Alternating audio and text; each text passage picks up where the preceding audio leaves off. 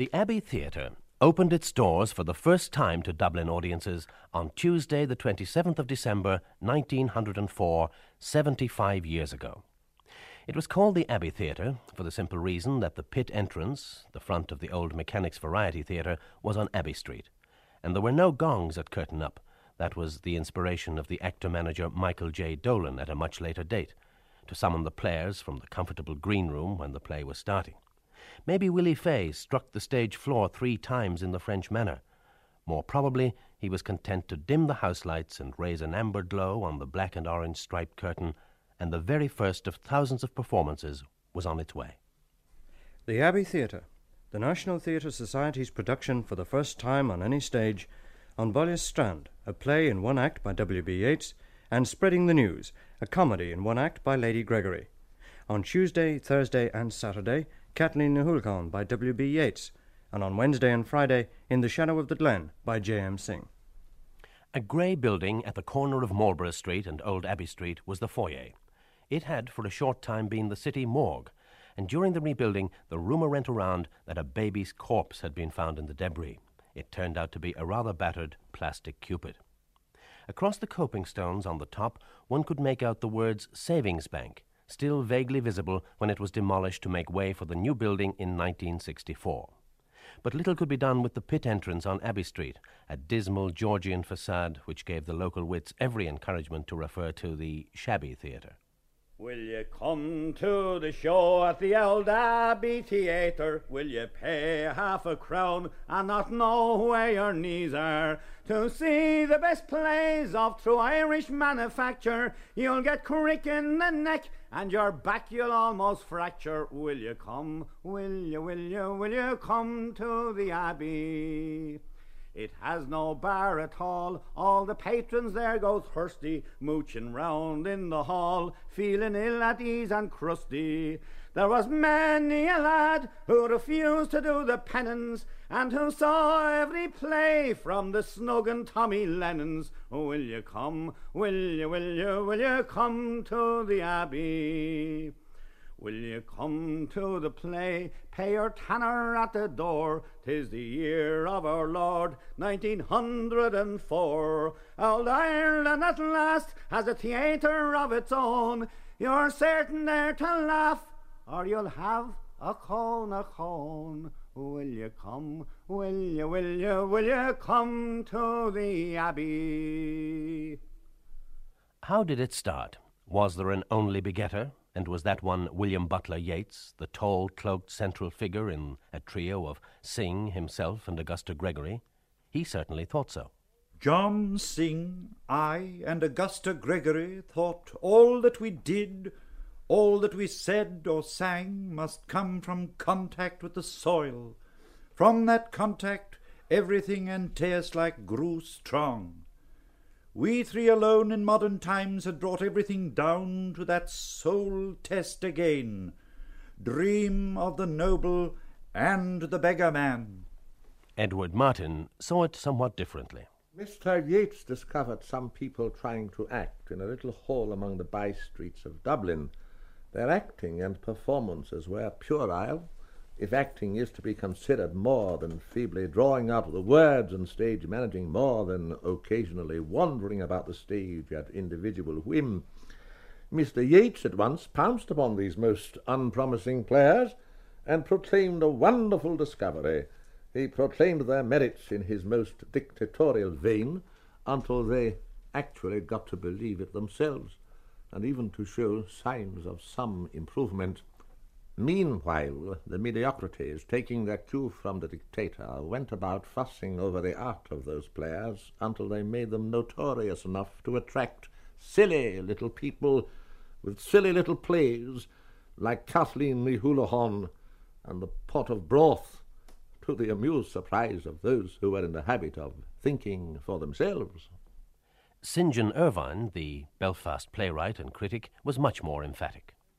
The Abbey Theatre is thought by those who are ignorant of the facts to have been founded and largely maintained by Lady Gregory, that monumental widow who went about swathed in weeds and crape as if she were Queen Victoria's understudy. It would not exist but for the substantial sums which the Manchester lady Miss Annie Elizabeth Frederica Horniman bestowed upon it. Those who are familiar with Erin's will not be surprised to learn that she was treated with ingratitude. William George Fay, who with his brother Frank had started those young people trying to act, according to Edward Martin, was more emphatic still. The Abbey Theatre was first and foremost a theatrical, not a literary movement. It was the creation, not of men of letters, but of actors. It is true that it discovered many dramatists of ability, and at least one, J. M. Singh, of genius. But the playwrights were, so to speak, a supervening phenomenon. It was the zeal of the players that provided the conditions in which they were able to emerge. What bound us together was enthusiasm for the art of acting. Maureen Hewley's recollection was quite different again. For most of us, it had begun quite simply a few years before, in what was at that time one of the smaller nationalist clubs working in Dublin, in Inina Héireann. We used to hold classes and debates, encouraging the study of Irish history, music, literature and art, and for those of us interested in acting, there was a small dramatic company. The small dramatic company became the most unpromising players that so offended Martin, and eventually W. G. Fay's Irish National Dramatic Company, and finally the Irish National Theatre Society, which opened the Abbey Theatre in 1904 and has maintained it through its many ups and downs over 75 years since. But there had been an Irish theatre before that. At least it had called itself Irish, the Irish Literary Theatre. There has never been any doubt about who founded that one. In 1898, Mr. Edward Martin, my neighbour, came to see me, bringing with him Mr. Yeats, whom I did not know then very well. It was a wet day and we could not go out, and though I had never been at all interested in theatres, our talk turned on plays. Of course it did. Yeats' plays, of course. The Countess Kathleen among them, and dear Edward's Heatherfield. The drama brings strange fowls to roost. What's that? Who am I? George Moore, of course. Need I introduce myself? Unfortunately, I was not there. I have tried so many managers, Lady Gregory.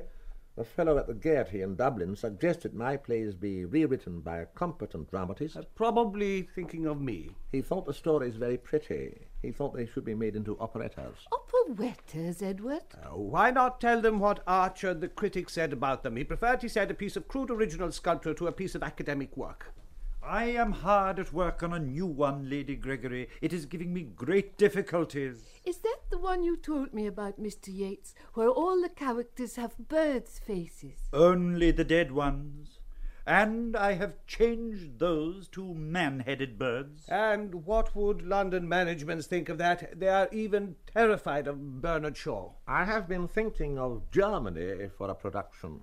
Why Germany, Edward? It's even farther away than London. Nevertheless, it seems entirely logical to me. In order to become truly Irish, Ireland must first become European. I have often thought that Dublin has more the character of a continental than an English city. Then all the more reason for you to put your plays on in Dublin. London, Lady Gregory, London. A small theatre in the suburbs, maybe just a large room, a small company of actors, a few gifted people, Florence Parr. Ah, I knew he would bring in Miss Farr, one of those clever women who disappoint their friends and admirers, but not Yeats, of course, by not fulfilling their promise. Never had to work for her living, of course. That was the ruin of her, inclined on little or no provocation to chant poetry in a rasping manner while she plucked a stringed instrument whose single merit was that it had only one string, which was easily broken. Next he'll bring in Miss Horniman. There is a lady friend of mine, Miss Alicia Horniman. There. What did I tell you? She, I'm sure, would be interested. She put quite a considerable sum of money into the Avenue Theatre venture. 2 plays at the Avenue Theatre, London, a comedy of size by Todhunter and Yeats' Land of Heart's Desire. Poor Todhunter. The audience walked out on him. He was left alone with his family in a box at the end. A small theatre. A small audience. There'll be less of them to walk out. There are no actors in Dublin. Even the best of them speak as if they were reading something from a newspaper. Not one of them can read verse. quarter tones are beyond them. Quarter tones, Lord save us, why, he can't tell a high note from a low one. But how does one find actors? Do they come with the scenery, or does one advertise? How much does one pay them? I think we should ask Moore to help us. The first sensible thing they've said yet. Moore has a knowledge of acting, it is true. After all, Edward, he has some good points. No, Yates. I have known Moore much longer than you. He has no good points. Edward Martin is the most selfish man alive. He thinks I am damned, and he does not care. We have talked far into the afternoon, and we are no way advanced. Now, I am willing to start a fund for the production of Irish plays for Irish audiences. Not in Germany, Edward, or in London, Mr. Yates, but in Dublin. I will also contribute, and I am sure there are others. Hyde, Mahaffey. In the event, dear Edward paid for it all himself, and Lady Gregory sat down at her old typewriter. A brand new one. After all, the machine had only been invented. And clattered out, with the help of Yates, a manifesto. We propose to have performed in Dublin in the spring of every year certain Celtic and Irish plays. Celtic, Lady Gregory. Will that mean a play or two from Hyde? We must think of the Scots as well, Edward. To continue. Certain Celtic and Irish plays, which, whatever be their degree of excellence, will be written with a high ambition, and so build up a Celtic and Irish school of dramatic literature. We will show that Ireland is not the home of buffoonery and of easy sentiment as has been represented, but the home of an ancient idealism. We are confident of the support of all Irish people who are weary of misrepresentation in carrying out a work that is outside all the political questions that divide us.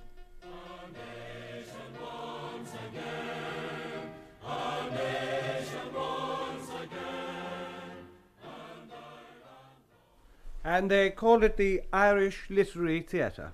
We founded a theatre, the old Alma Mater, we three, just Willie and Edward and me. We started a fashion, a touch of Kiltartan, a few lines in verse, and the odd one in Erse, a swear word or two, all green and none blue, a dash of mythology, and a little cordology.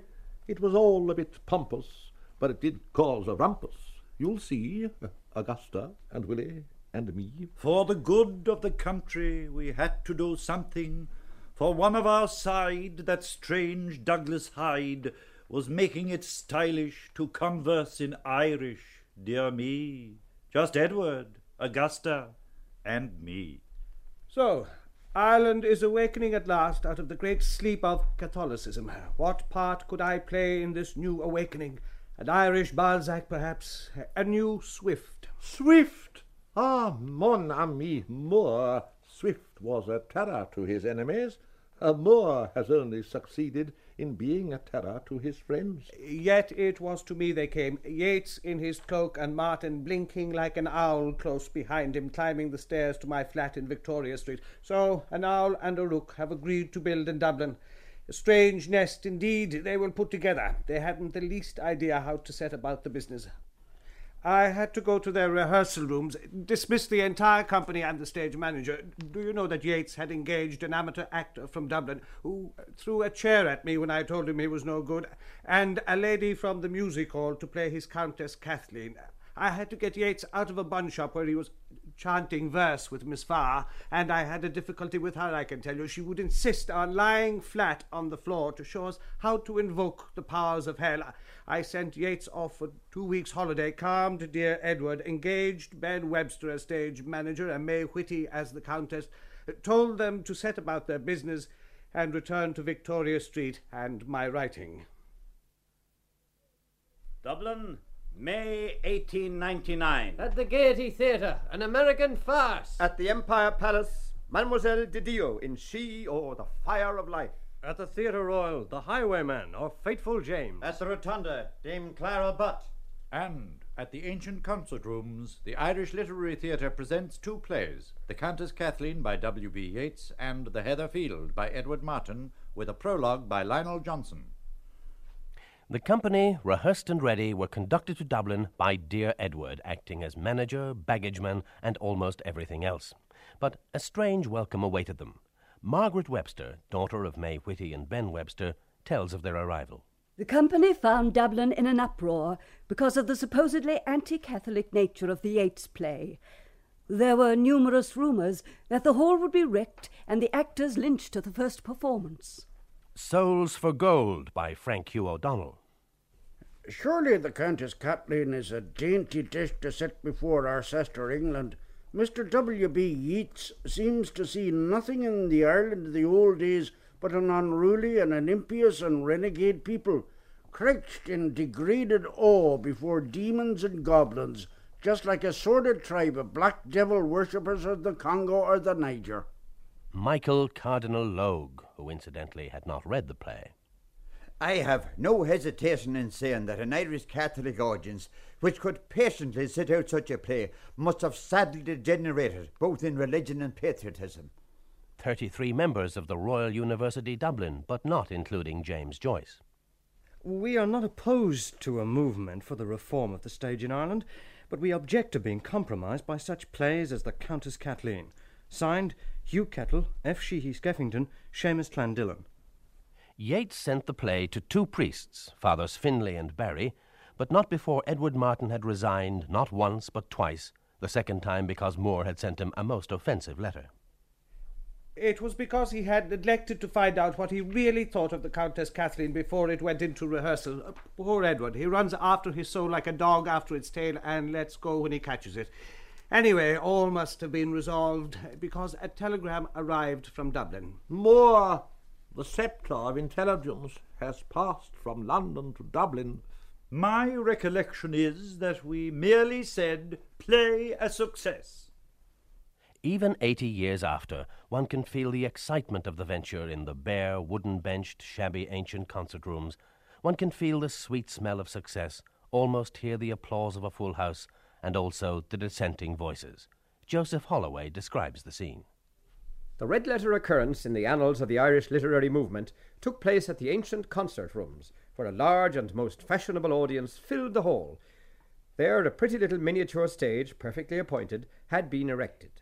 When the curtain rose, everyone's worst fears were realized. A large section of the audience were determined that the play should not be heard. They kept up a steady, rhythmic stamping to drown it out. The actors faltered, then steadied, then grew both angry and determined. They played with their souls, pitting themselves against the hostility of the house.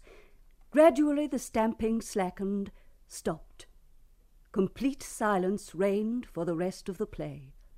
Here is what Max Beerbohm had to say. Mr. Yeats's aim has been to see whether beauty is after all possible on the stage. In the modern theatre, beauty begins and ends with the face of the leading lady.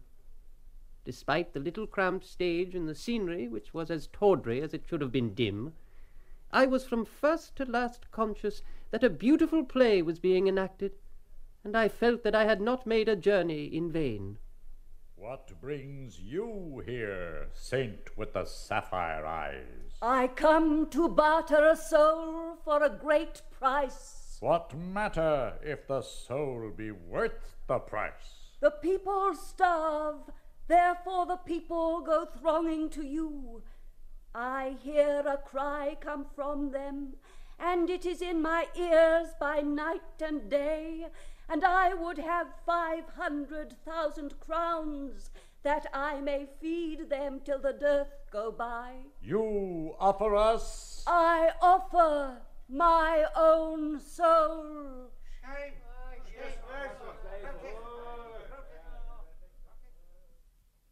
Moore almost missed the first night, and possibly might not have come at all, had he not heard a voice while walking down the hospital road in Chelsea, which said to him, Go to Ireland. I walked on, but had not taken many steps before I heard the voice again. Or order your manuscripts and your pictures and your furniture to be packed at once and go to Ireland. The summons had come. Next morning, as I lay between sleeping and waking, I heard the words again. Go to Ireland. Go to Ireland.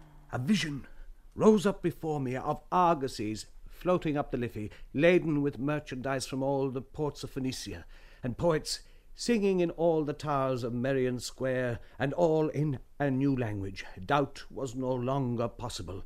I had been summoned to Ireland. Moore expected a deputation, or at least some friends to meet him, but instead had to find his way alone to the ancient concert rooms. Yeats' plays seemed to be going well, but in the middle of the last act, some people came on the stage, and immediately the hall was filled with a strange wailing intermingled with screams. Yeats, what is this? What is happening? Moore, shh. It is the Creaner, Moore, the Creaner. From Galway. You miserable man. You promised me the play would be performed as it was rehearsed. You have been wandering about from cabin to cabin seeking these women. Why is there howling from the gallery? The place is like a cat's and dog's home. That is not the Creaner, Moore. They are howling at the play itself. You must love your play very much to be able to listen to it in such distressing circumstances. Harsh, ridiculous scenery, absurd costumes, stage platform too low, and insufficiently separated from the audience. Bring the curtain down at once.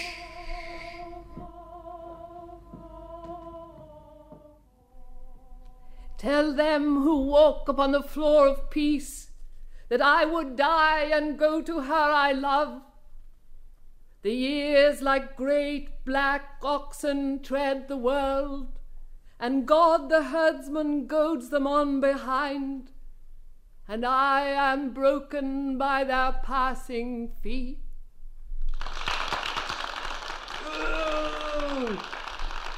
Oh! One boo for Yeats!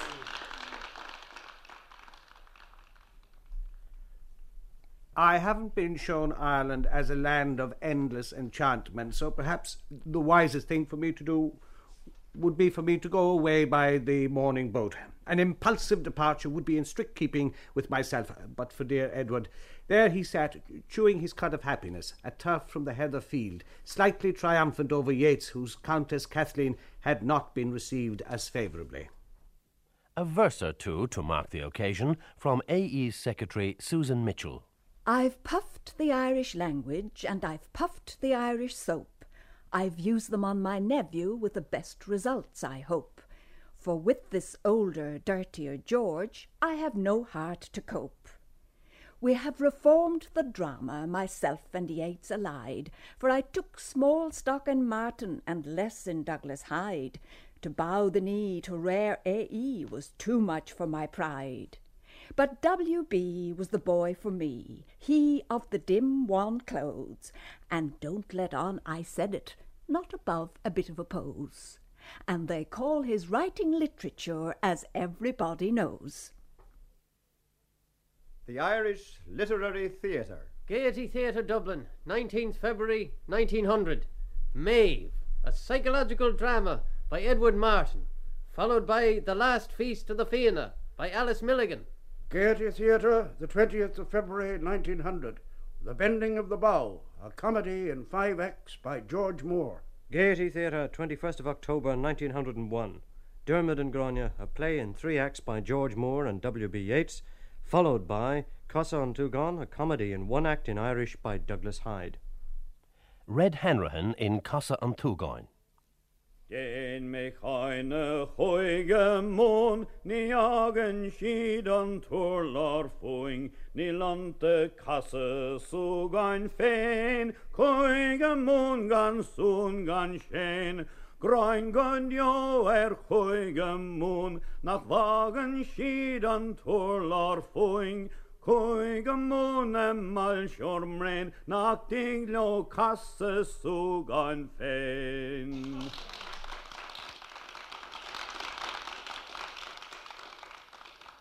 The production of Casa an Túgáin was the first Irish-language production in a professional theatre.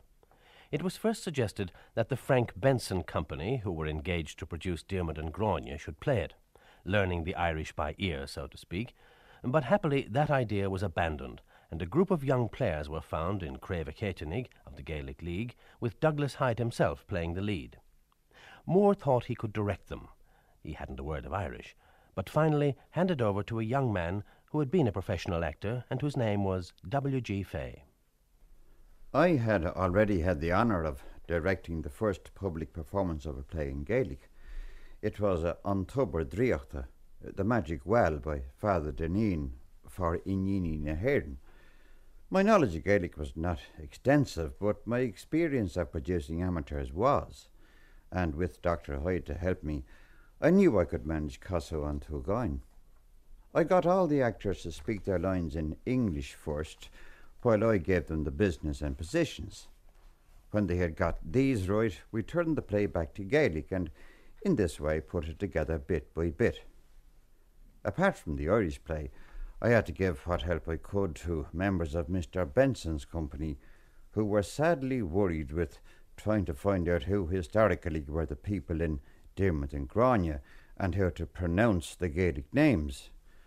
There were 3 or 4 different pronunciations of Diarmuid, and Gráinne developed into Gráinne or Gráinne. I came away from the rehearsals more convinced than ever that these plays, if they were to be successful, must be played by Irish actors. His brother Frank was writing criticism for Arthur Griffith's paper, The United Irishmen. The greatest triumph of the authors lies in their having written in English a play in which English actors are intolerable. Truly, Diarmuid and Gráinne must be even a finer play than I think it, to have survived the vulgar acting it received. James H. Cousins, who was shortly to be involved with both the Fay brothers, was more specific. In the first act of Diarmuid and Gráinne, the actors fall asleep. In the last act, the audience do. "Ah," said one of the actors, "I see someone coming through the woods. It is Conan the Bald, and they are pushing him along." From the stalls came a voice laden with the perfume of chocolate drops, and it sweetly said, "Please ask them to push the play along also." "The fools are laughing at us," said Diarmuid to Gráinne. It was the truest word he ever spoke. With Diarmuid and Gráinne and Casa an Túgáin, the performances of the Irish Literary Theatre came to an end. Yeats had this to say. When we planned the Irish Literary Theatre, we decided that it should be carried on in the form we had projected for 3 years. We thought that 3 years would show whether the country desired to take up the project and make it a part of the national life, so that we could return to our proper work, which did not include theatrical management, at the end of that time. And a young man named James Joyce had this to say. The Irish Literary Theatre gave out that it was the champion of progress and proclaimed war against commercialism and vulgarity. It had partly made good its word and was expelling the old devil, when, after the first encounter, it surrendered to the popular will. The Irish Literary Theatre must now be considered the property of the rabblement of the most belated race in Europe. Even the businesslike Lady Gregory was uncertain. We hesitated what to do next. A breaking and rebuilding is often for the best, and so it was now. And the very unbusinesslike Edward Martin was the very opposite. I am too unlike other people to be a success.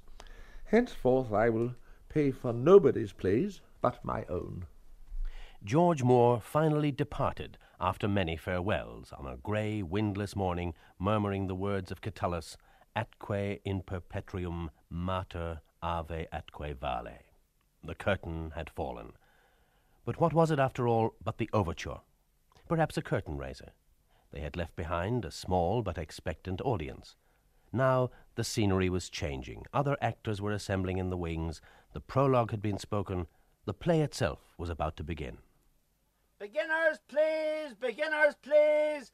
Miss Maud gone, Miss Maura Quinn, Miss Nee Hewlig. Mr. W.G. Fay, Mr. Frank Fay, Mr. Dudley Diggs, Mr. Porrick Cullum. To introduce the principal actor in this, in many ways the most important part of the story, let us hear one of the other players who has already been called, Maura Ní Hughley. Willie Fay was a small man of indeterminate age, slightly built, with a battered felt hat, a long mackintosh, and an old briar pipe that he never seemed to take out of his mouth. Steel-rimmed spectacles perched a most dangerous angle on his rather thin nose.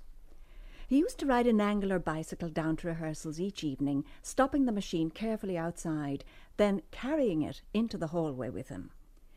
He was that sort of wanderer who cannot stay away from the stage for long and looked as if he would never settle permanently anywhere.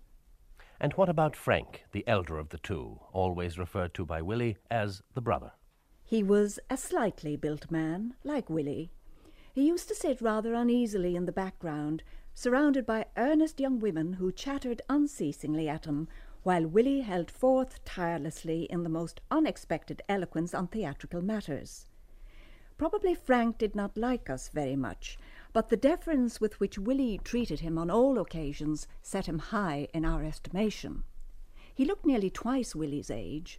His square-cut face, serious expression, and deep, carefully controlled voice added years to his appearance beside the other, who had mobile, puck-like features which gave him a schoolboyish look.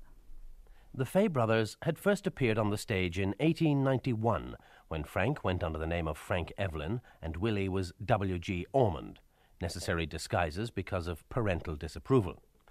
It was at the famous Father Matthew Hall in what was billed as a screaming sketch by W.G. Ormond's combination. Soon they became the Ormond Dramatic Society, since the family lived in Ormond Road and had a special announcement on their printed programmes.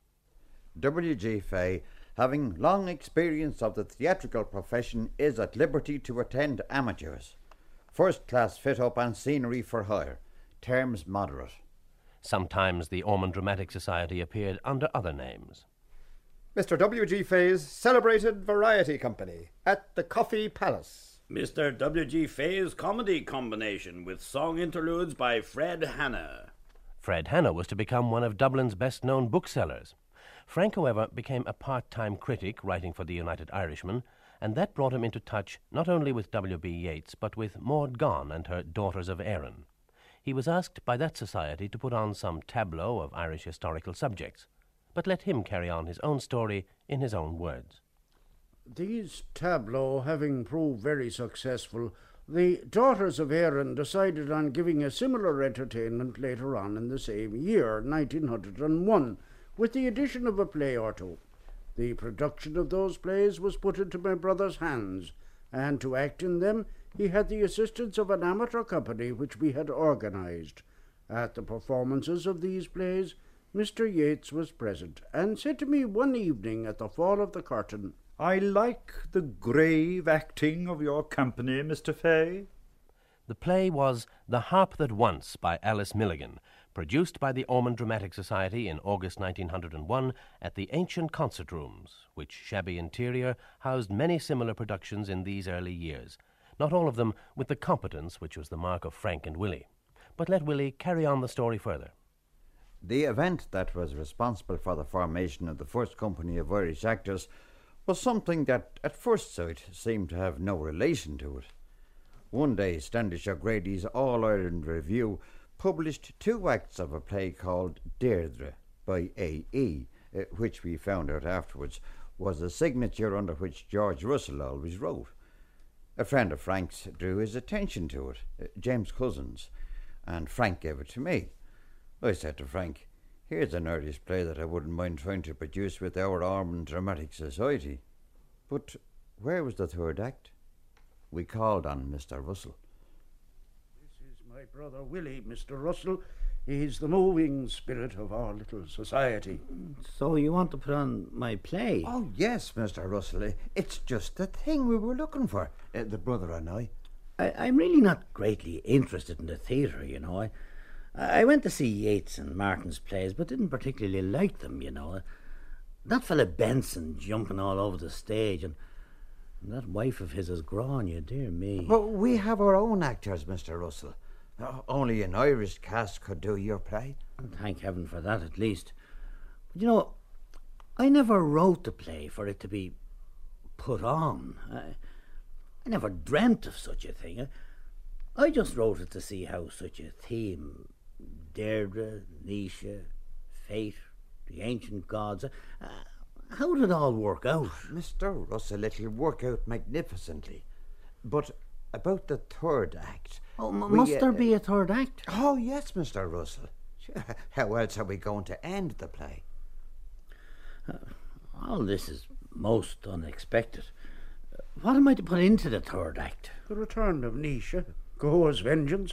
It is a scene worthy of Shakespeare. Or of George Russell. Now, mind you, I can't really promise, but, well, if Yeats and Martin could do it, everybody seems to be writing plays these days. You don't want it very soon, do you? We want to rehearse immediately. Just the 2 acts. Would a week... A week? Oh, dear me. Well, I'll see what I can do. At least it'll do no harm to think about it.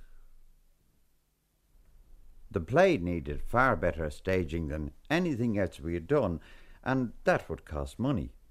Frank said he was good for £5, and I offered to find the same amount.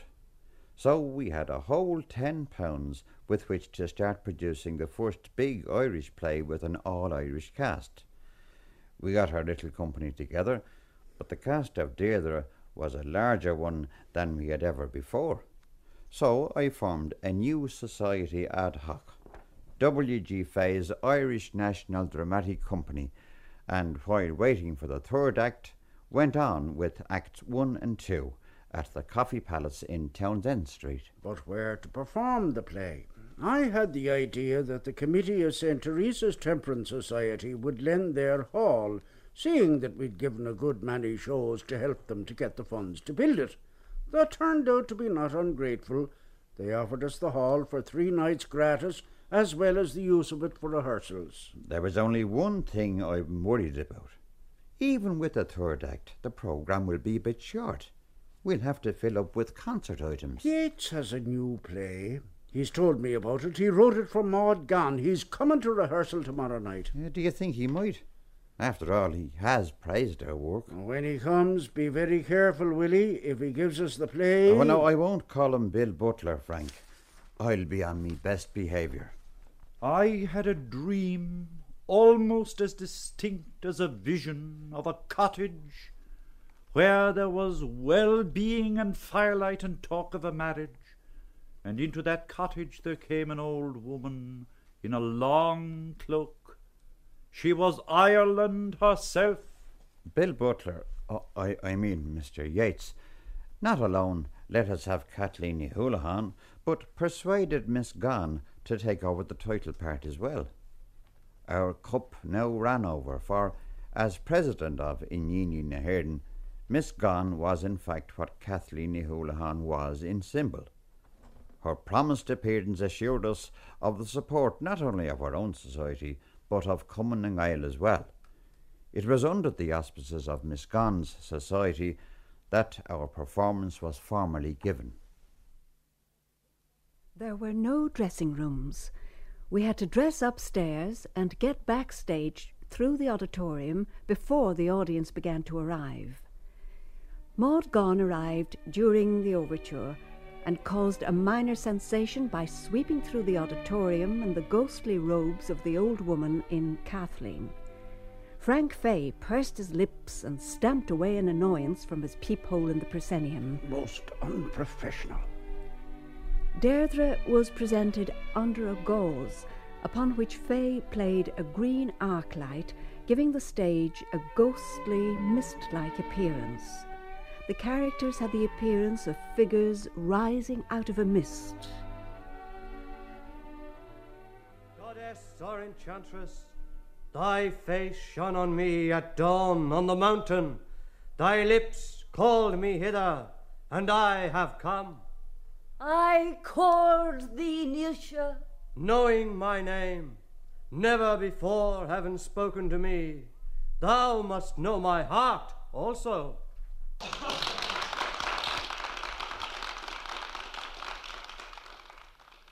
Joseph Holloway was there. What performance did he ever miss? And he described the scene. Was present at the performance of Deirdre and Kathleen Ní Houlihan at St. Teresa's Hall, and were it not for the unseemly and distracting noises such as snatches of popular songs, erratic dance steps, and the continual sound of billiard balls coming into contact with each other, wafted from an adjoining room, so that what most of the performers said was lost to me, I would have spent a thoroughly delightful evening. There was quite a poetic glamour over A.E.'s fanciful and beautiful rendering into dramatic form of the Deirdre legend. There was something about the play that took my fancy very much. What it was evades me as I write.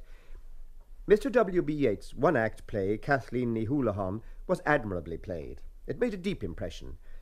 Most of the sayings of the mysterious Kathleen, apart the tall and willowy Maud Gonne, who chanted her lines with rare musical effect, and crooned fascinatingly, if somewhat indistinctly, and some lyrics found ready and apt interpretation from the audience, and they applauded each red-hot patriotic sentiment right heartily. That help me. Many that are red-cheeked now will be pale-cheeked. Many that have been born free to walk the hills and the bogs and the rushes will be sent to walk hard streets in far countries. Many a good plan will be broken. Many that have gathered money will not stay to spend it. Many a child will be born, and there will be no father at its christening to give it a name. They that have red cheeks will have pale cheeks for my sake, and for all that they will think they are well paid. They shall be remembered forever. They shall be alive forever. They shall be speaking forever. The people shall hear them forever.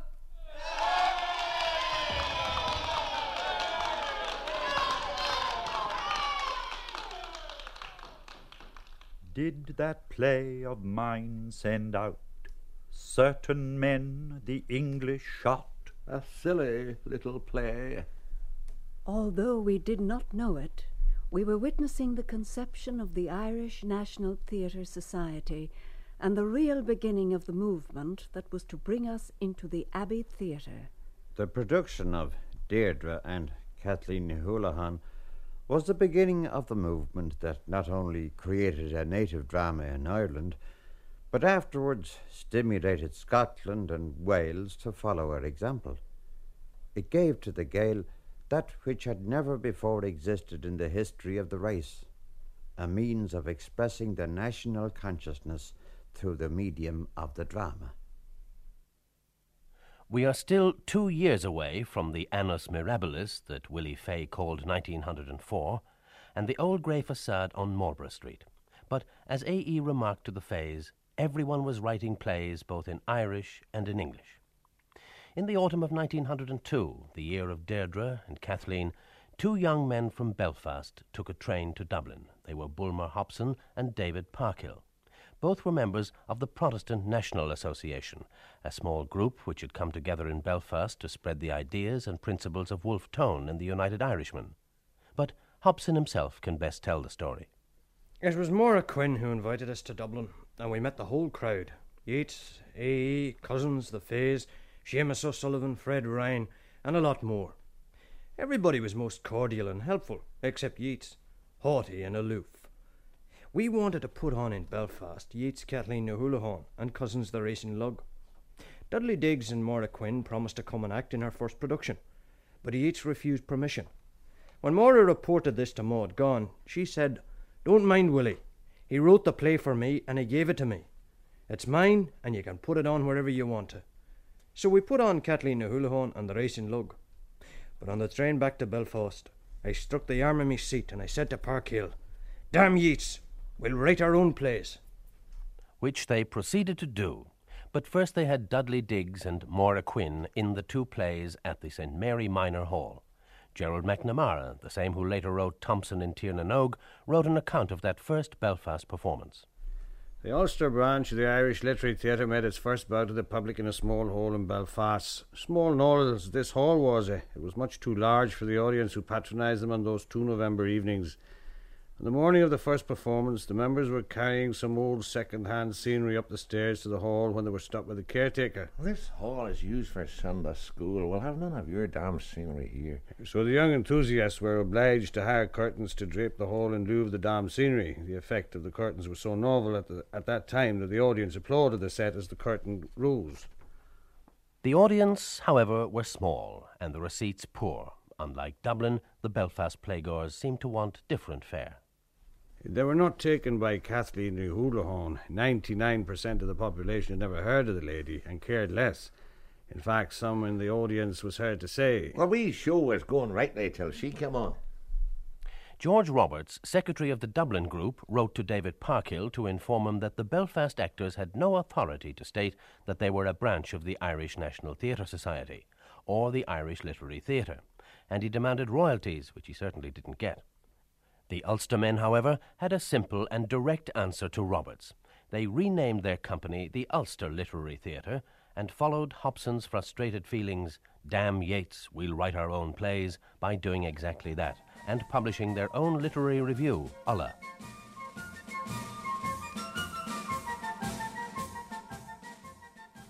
Dear Mr. Yeats, we have decided to form a new society to be called the Irish National Theatre Society, and at our meeting some nights ago, it was decided to request you to become our president, and it is our fervent hope that you will honour us by accepting the position. Our aim is to create an Irish National Theatre to act and produce plays in Irish or English written by Irish writers or on Irish subjects, and such dramatic works of foreign authors as would tend to educate and interest the public of this country in the higher aspects of dramatic art. As to the future of the National Theatre Company, a wealthy friend said something to me like this: "Work on as best you can for a year, let us say. You should be able to persuade people during that time that you are something of a dramatist, and Mr. Fay should be able to have got a little practice for his company. At the year's end, do what Wagner did, and write a letter to my friends asking for the capital to carry out your idea." A wealthy friend was very shortly to make her appearance, but in the meantime the Fays were looking for a home for the new society. I searched Dublin north, south, east and west, and at last found in Lower Camden Street a very small hall in a woeful state of dilapidation, which the landlord was prepared to let for £40 a year. The place was just 4 bare walls and a roof. It was our job to make what we needed. With the aid of a carpenter and of any members who were anxious for a little hard work in the evenings, we set to.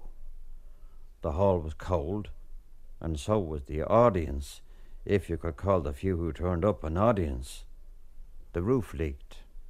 One lady remarked, "Well, you told me Mr. Yeats was queer, but this is the queerest theatre that I ever saw." The Evening Mail. We find ourselves wondering whether it would not be possible to house more honourably the much advertised Irish dramatic muse. Letter to the Freeman's Journal. Dear Sir, why should the muse of Irish drama hold her levee in surroundings that would spell bankruptcy for a penny gaff?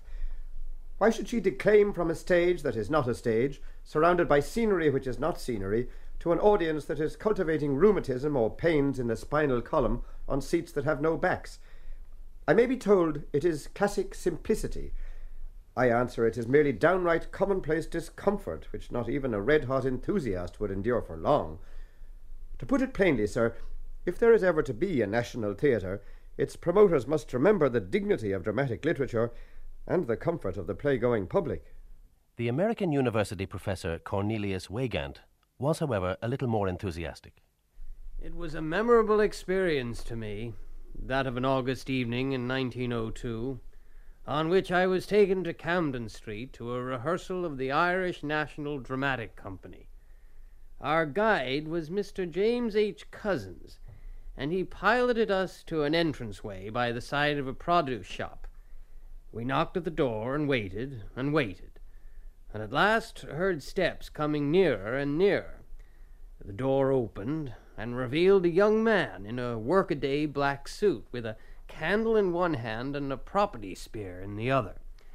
He conducted us down a narrow, draughty hallway into a hall in which were wooden benches as crude as those in the bandstand of a backwoods country fair in the States, and a slightly raised platform at the farther end. We were soon in eager conversation with young store clerks and typists and artisans who were about to set to work at that in which their hearts lay, the interpreting of plays out of Ireland's heart. Whatever its shortcomings, this little hall became the first Irish theatre. Though, as we discovered, it was completely unsuitable for public performances, it became our first headquarters, a meeting place where the foundations of the theatre were laid. We gathered around us that homogeneous collection of politicians, poets, artists, and dramatists who formed the core of the movement. Among the constant visitors was Joseph Holloway. It breathed the air of unsophisticated bohemianism, and somehow or other gave the impression that if high art blossomed here, it did not mature in very luxuriant surroundings. Not many nights passed without some new face materializing from the murkiness of our entrance hall. James Joyce, a young clerk then, and his constant companion Oliver St. John Gogarty, and once George Moore with an air of sophisticated boredom, so far above our heads that few of us could talk to him coherently. A.E. muffled in his blanket-like coat, looking more like a benevolent uncle, and, of course, Lady Gregory, a pleasant, if at times rather condescending person, who treated us all rather as children in need of special advice. Then, one evening, Mr. Stephen Gwynn, secretary of the London Irish Literary Society, arrived. He wants us to go to London. Says rooms are already booked in a hotel in South Kensington. Well, it'll be a most valuable experience, but what does Bill Butler think? He wants us to go. I suppose it'll give him a chance to make speeches. I'm very doubtful about it. I know it must be over a weekend. None of us could get off for a full week. Oh, by the way, who's paying? All expenses, travel and etc. by the Irish Literary Society in London. I don't know. Oh, come on, Frank. We're off to London. This is one in the eye for the Evening Mail. The Queen's Gate Hall, South Kensington, May the 2nd, 1903. The Irish National Theatre Society present, at the matinee, The Hourglass by W.B. Yeats, 25 by Lady Gregory and Kathleen Ni Houlihan. Evening performance, The Pot of Broth by W.B. Yeats, The Laying of the Foundations by Fred Ryan. There was a review by William Archer in The World. I remain to admire and applaud with the utmost sincerity. The company indeed were amateurs, but in almost all of them there was a clear vein of talent, and the work they presented was all of it interesting, and some of it exquisitely and movingly beautiful. And a welcome home from Arthur Griffith in The United Irishman. Let us assure Mr. W.G. Fay that the fact of his taking his company to London would not make the slightest difference to our opinion of him and them. An opinion, one should add, not entirely unmixed. Meantime, Yeats, lending his aloof presence to the enthusiasm of the movement, was making speeches.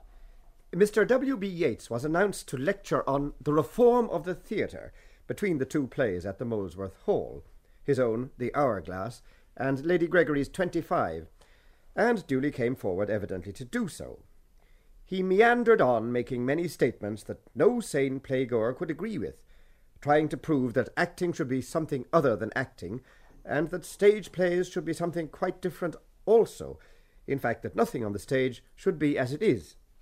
All this in his usual thumpy-thigh, monotonous, affected, preachy style.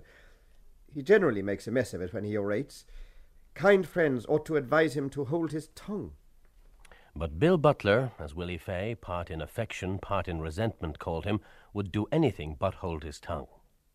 But his wealthy friend had been present at the performances at the Queen's Gate Hall in London and was on her way to Dublin. Meantime, others were appearing from the gloom of the murky entrance corridor in Camden Street.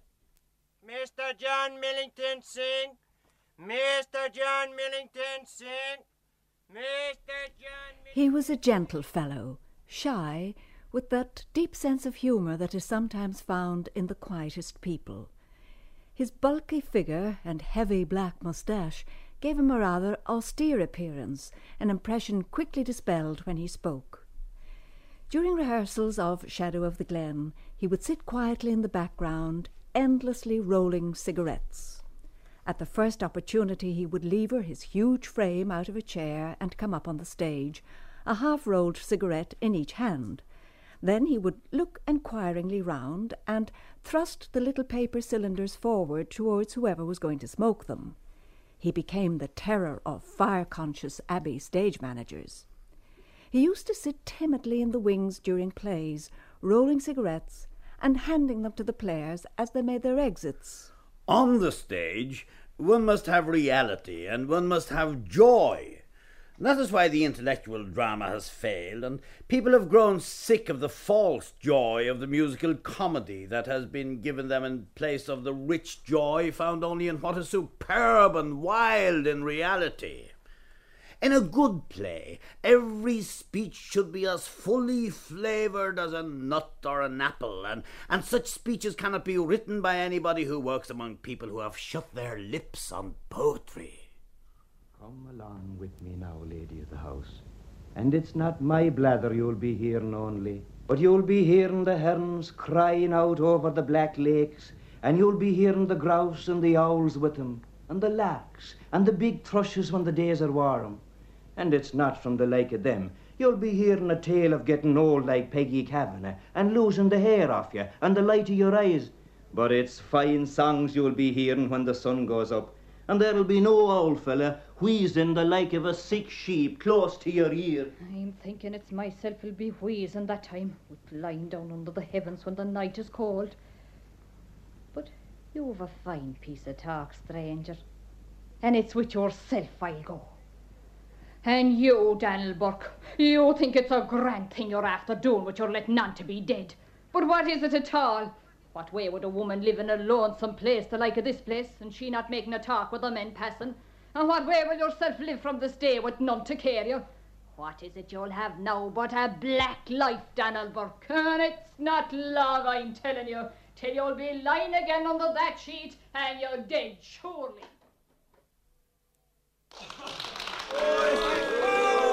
That's not an Irish woman! An attack on Irish marriages! A lie! Un-Irish! An insult! There are no loveless marriages in Ireland.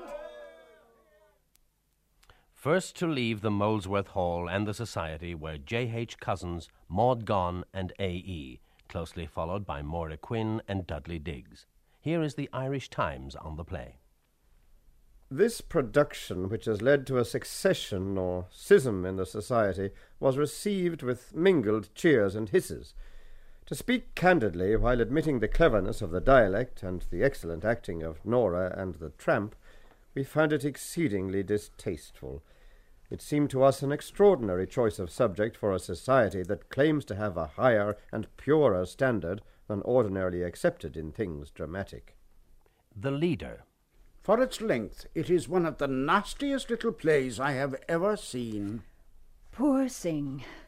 Bewildered by the attacks on the Shadow of the Glen, he retired completely into his shell. He was puzzled and very deeply hurt that his play should be received in such a fashion.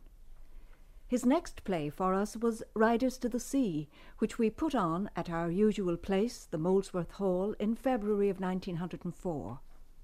They're all together this time, and the end is come.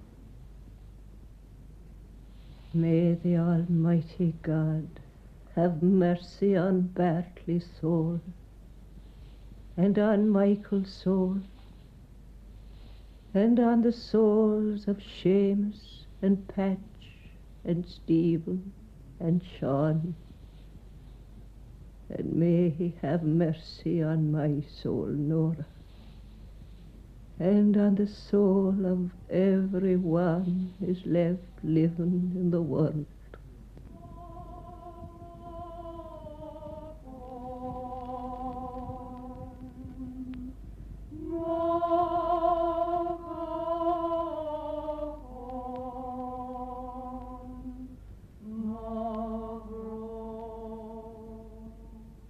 Michael has a clean burial in the far north by the grace of the Almighty God.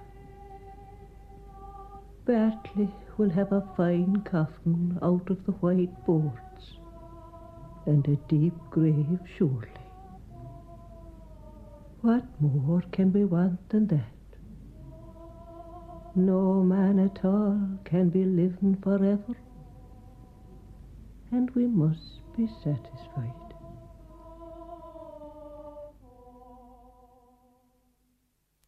The Irish Times.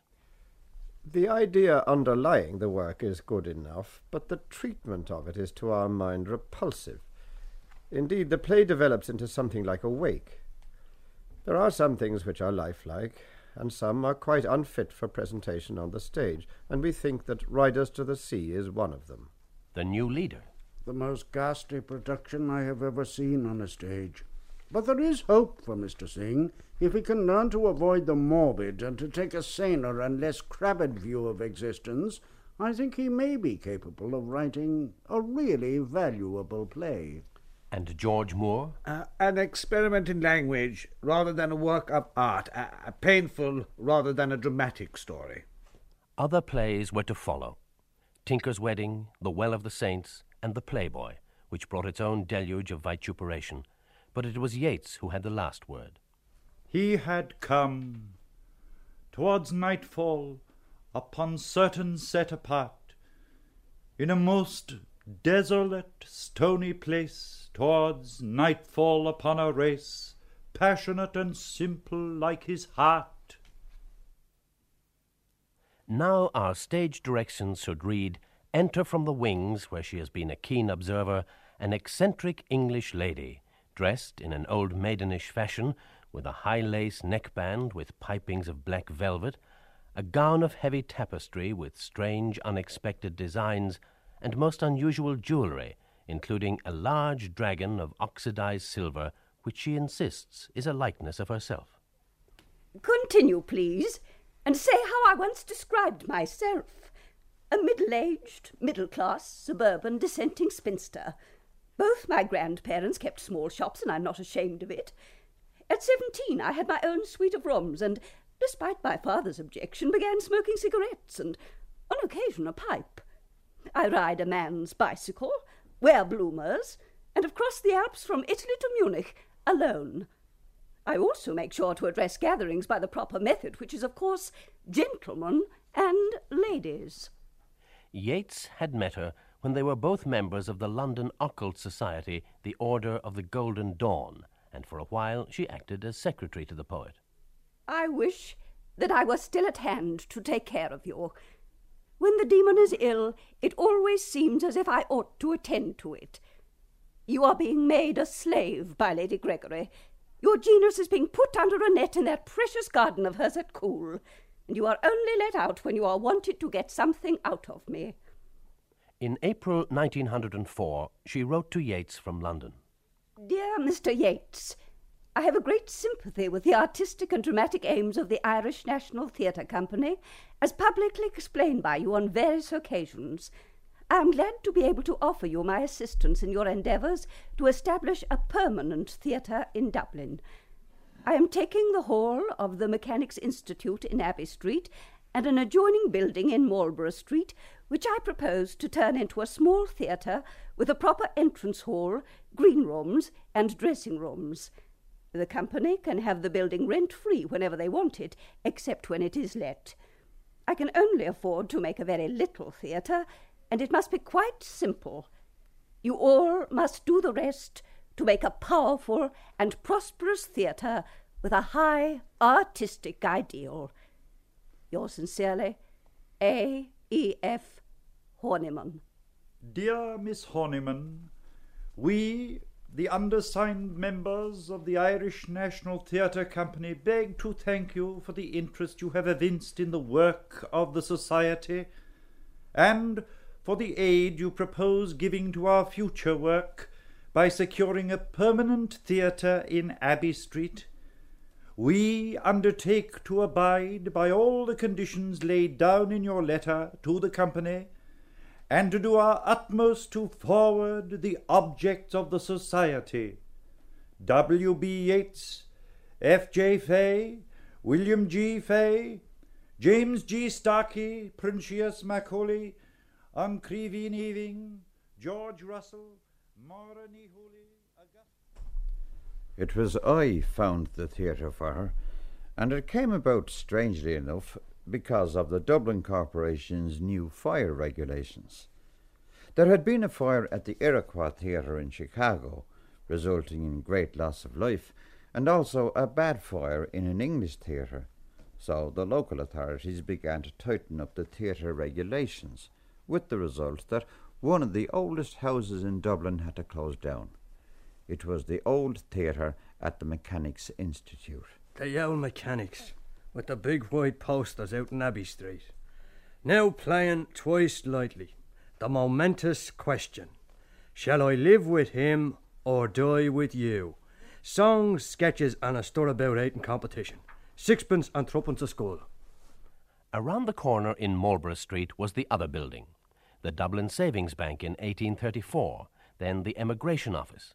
In 1863 it housed the National Brotherhood of St. Patrick, and after the Brotherhood came the Dublin Total Abstinence Society, in whose Coffee Palace in Townsend Street the Fays had given their first public performances as the Ormond Dramatic Society. To supervise the work on a new theatre, I gave up my job.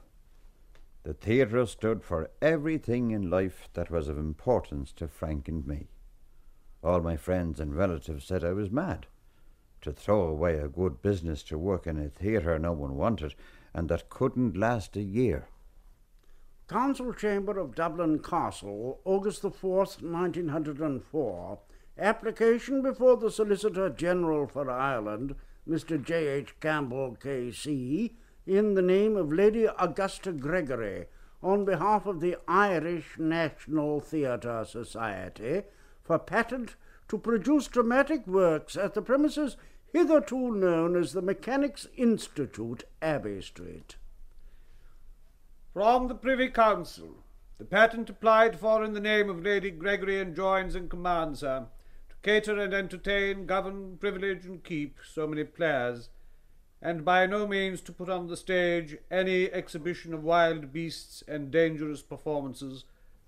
Furthermore, no women or children are to be hung from the flies or fixed in positions from which they cannot release themselves.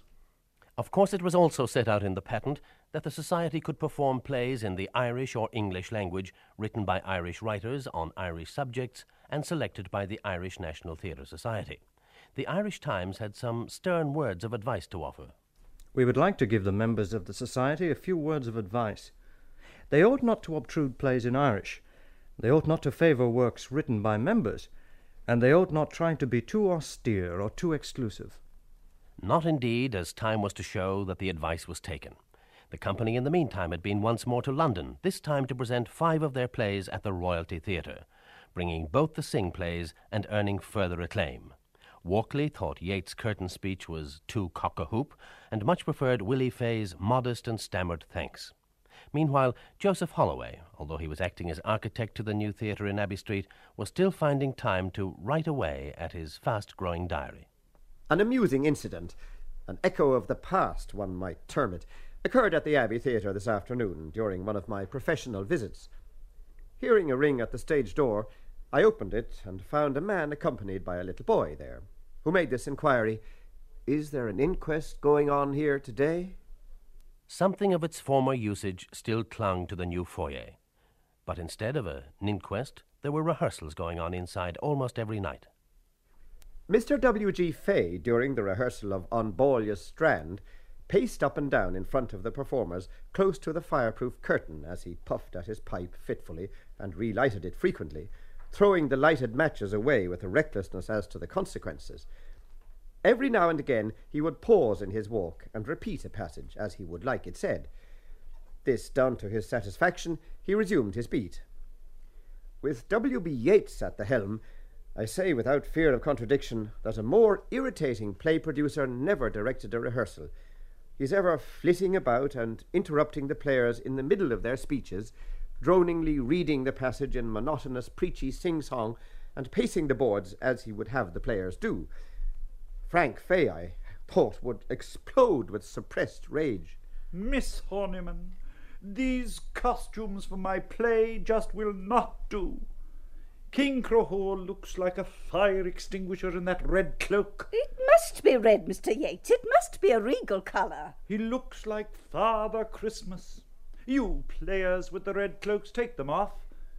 Ah, now that's better. No, Mr. Yates, no, I must insist. It must be colour. Dim colours, Miss Horniman.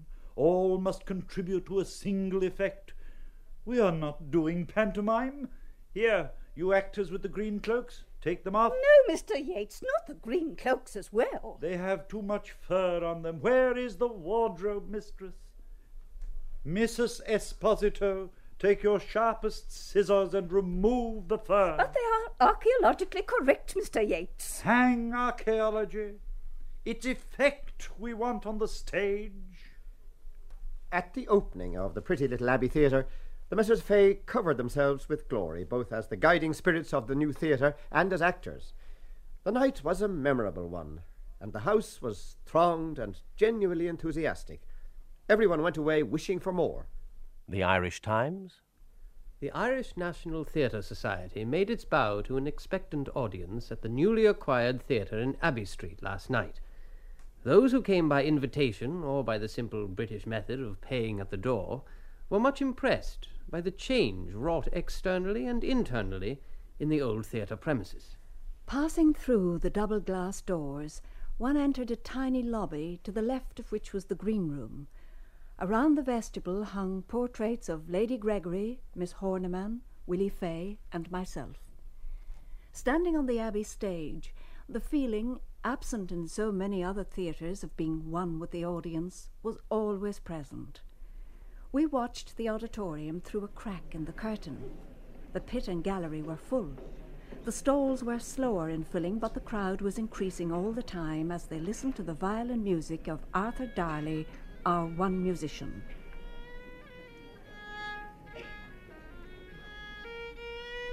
Yates was impressive in evening dress and kept coming behind the scenes every few minutes to see how things were getting along. Willie Fay, dressed for his part, a wild wig slipping sideways over his elfin face, swung unexpectedly from a baton high in the flies, arranging the lighting. In a dark corner, sitting on an upturned property basket, sat Sing himself, rolling the inevitable cigarette. Somebody, it may well have been a young lad called Sean Barlow, struck the stage floor 3 times, and there was a growing silence. The curtain rose slowly and revealed the setting for On Ballia Strand. Amber-coloured hangings draped the interior of a great hall. A huge door showed intricate Celtic interlacings on panel and lintel. When it opened, a glimpse was revealed of a luminous blue sky over a bay. 2 plain thrones stood in the centre.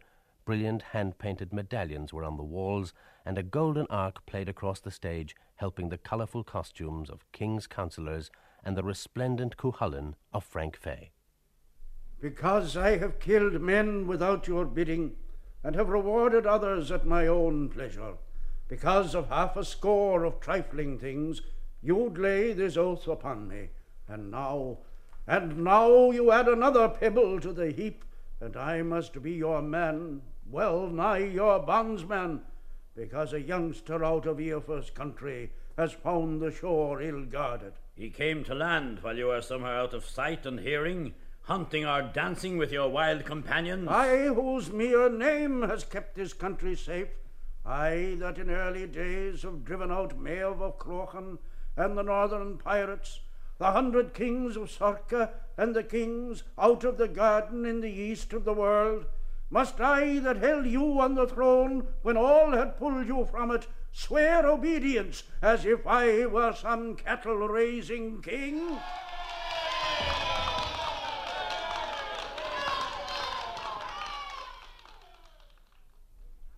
It was not a good fair, Mrs. Tarpey. It was a scattered sort of fair. If we didn't expect more, we got less. That's the way with me always. Whatever I have to sell goes down, and whatever I have to buy goes up. If there's ever any misfortune coming to this world, it's on myself it pitches, like a flock of crows on seed potatoes. The rain will be down on us by evening, and on myself too. Seldom I ever started on a journey, but the rain will come down on me before I'll find any place of shelter. Look at that now, I've upset the basket. If there's any basket in the fair upset, it must be our own basket. That was Bartley Fallon in Spreading the News, which was the second play on the programme, and it closed with the play that in so many ways had started it all, a bare 2 years before, Kathleen Ni Houlihan. They shall be remembered forever. They shall be alive forever. They shall be speaking forever. The people shall hear them forever. Did you see an old woman going down the path? I did not. But I saw a young girl, and she had the walk of a queen.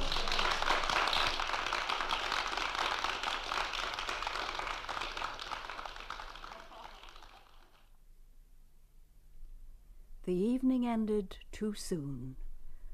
Silently we gathered on the darkened stage, the muffled roar of the applause coming through the fallen curtain. Yeats passed through the green room door, crossed the set, then stepped in front of the audience.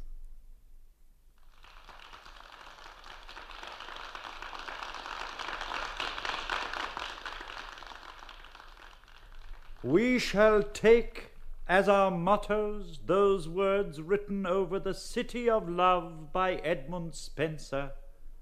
Over the first gate was, "Be bold."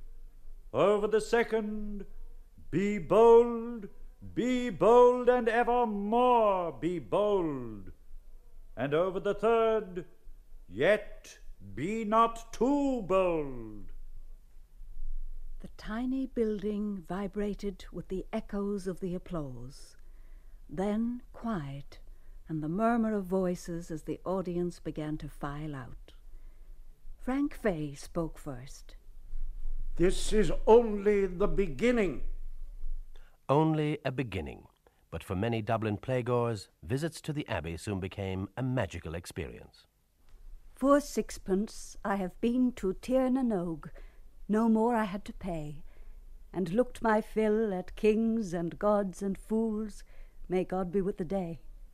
And all for sixpence I have heard fine talk from playboys, rogues, and tramps, and so forgot the east wind in the streets, the fog, the dim-eyed lamps. Sixpence, the passport to this splendid world, enchanted, sad or gay, and you, the playboy of them all, I saw for sixpence. Willie Fay. The audience drift away into the December evening. Well-wishers throng backstage to talk to the actors. The scenery is stacked to one side. Now it is a bare, dim stage ready for the next performance, and all the performances to come, right up to our own time. How does the modern theatre compare with the Abbey of, say, 50 years ago? Sheila Richards played in some of the great productions of that era. It is tremendously different, you see, then. This was a little tiny affair with its own splendid audience and some splendid actors. But now it really is a big professional concern. And I'm not using professional in a derogatory, which one could do. I'm using it in the best sense. I am not saying that the other was amateur, but no, perish the thought, because as good actors as there are today in the Abbey, which indeed there was some superb actors in those days too. Oh, the theatre wouldn't still be here if there hadn't been. As a young student, Joe Linnane played with the Abbey Company here in Dublin and also touring America. What was the most important element in the work there, so far as he was concerned? What I loved was the comedy and the way it was played. Therefore, to me, it was a theatre of actors. I was interested, perhaps, in acting. more than production, more than the quality of plays. And this wonderful thing where the whole theatre, like as if an electric spark was lit, and the whole theatre would erupt with the timing of the comic acting. Things like that appealed to me. Now, when I went into it, I was so proud to get into a company that could perform like that, and eventually to be accepted in it. And nearly everything I played was a comedy part. Everything I did play was a comedy part. Therefore, I was proud that I followed in. In America, I played lots of things that Barry Fitzgerald played not in the O'Casey, but in the, I was too young for O'Casey parts, but in George Shields thing, like Professor Tim and all these kind of things. Now, that was the awe. I was delighted. And when the curtain went up, even though I was playing this waiter boy in the very first play I went into, I was aware that I was taking part in something that was historical and wonderful to me, even though I didn't want to continue in it, never intended to. Architecturally, of course, it was the most appalling theatre. You know how the balcony went round. If you're on the balcony, I don't know, unless you had eyes literally in the back of your head, how you could see what was going on the stage. But the whole thing, it had an ambience and a rapport and all these phrases that we like to trot out and pretend that we're very learned. They're not learned, but they're genuine in my case, because I was aware that I was acting in an excellent, wonderful company. Phyllis Ryan, too, has memories of an earlier Abbey and the things that made it special for her at a time when she was a young girl in love with theatre. When I went into the company, that meant, of course, going in to play there. I was playing there with people like Barry Fitzgerald and F.J. McCormick, and people who to me were, I revered them. They were gods. And Eileen Crowe and that wonderful, wonderful comedy lady, Maureen Delaney, whose timing has never since been equalled in my estimation from what I remember then. But I was kind of at first protected by being so young in a gym frock turning up from school, and in another way, after a bit, so overawed that I couldn't even get my words out on the stage. I mean, I was terrified. And I remember that whereas people were very kind, they were very apt to keep you in your place and not to make you think that here you are suddenly one of the great Abbey company, because they were very conscious of the dignity of their achievement in themselves becoming respected members of the Abbey Theatre. I understand that very well now, because I don't see the same attitudes. You addressed everybody as Mr. and Miss. You never took liberties. You didn't do strange things like going out during a performance maybe, and you were always conscious that you had a great tradition to live up to. And if you weren't conscious enough, they were going to see that you got that feeling loud and strong. Gabriel Fallon recalls the unique atmosphere playgoers found at the Abbey Theatre in those days. There was an atmosphere, hard to describe. But the very moment you came into that vestibule and saw the fabulous-looking dragon and things holding up the lights and so on, and you saw the various pictures around, and you went round into the little bar for your coffee, there was an atmosphere in going to the Abbey. And even if you went in on the back pit, there was a fellow who used to say, as he took your ticket, Gurramarket, and you felt, oh, this is real Irish. And that was all the Irish he knew, you see. And he used to work in the Junior Army and Navy stores, that sort of thing. And Gabriel Fallon sums up what was to him the most important and lasting achievement of the Abbey Theatre movement. The theatre that could produce these masterpieces, which have been translated, wholly or in part, into more than 32 of the world's known languages, has justified itself. Let us turn back the clock again to the empty, echoing stage after that splendid first night. There are two figures there, one raincoated, bespectacled, smoking that eternal pipe, the other overcoated, sombre, more schoolteacher than actor, listening, not speaking, as if suddenly aware of that touch of immortality and its bitter caress. Soon, too soon, half their fine company would depart. Soon, too, a matter of 4 short years, and they too would be gone, in the case of Willie, never to return. Yet these two, had been the begetters, even if not the only begetters. We owe our National Theatre Society to W.G. Fay and his brother, and we have always owed to his playing our chief successes. Yeats was to qualify that opinion later on, but here is George Russell. Yeats, Martin and Moore started the Romantic movement so far as the writing is concerned in modern Ireland, but the two Fays are entitled entirely to the credit of starting an Irish school of acting. Without them it could not have been done. And George Moore. Mr. Fay is the founder of the Irish National Theatre. He has managed very well. He managed to struggle on, and one should not ask more of any man. He has received very little support, but that, after all, cannot be truly said of a man who has found an admirer to buy him a theatre. The ancient concert rooms is the Academy Cinema in what is now Pearse Street. The Molesworth Hall was demolished just over 2 years ago. St. Teresa's Hall in Clarendon Street is still in use, though not for plays. The Fays Theatre in Camden Street is now a dismal backyard. And the old Abbey building has given way to that massive grey block on the corners of Abbey and Marlborough Streets. Yeats' portrait dominates the brown wood foyer, but upstairs, flanking the balcony entrance, are the two Fay brothers, and about them some of that first splendid company of 75 years ago. The audiences drift in, the seats fill up. From behind the green curtain, the familiar sound.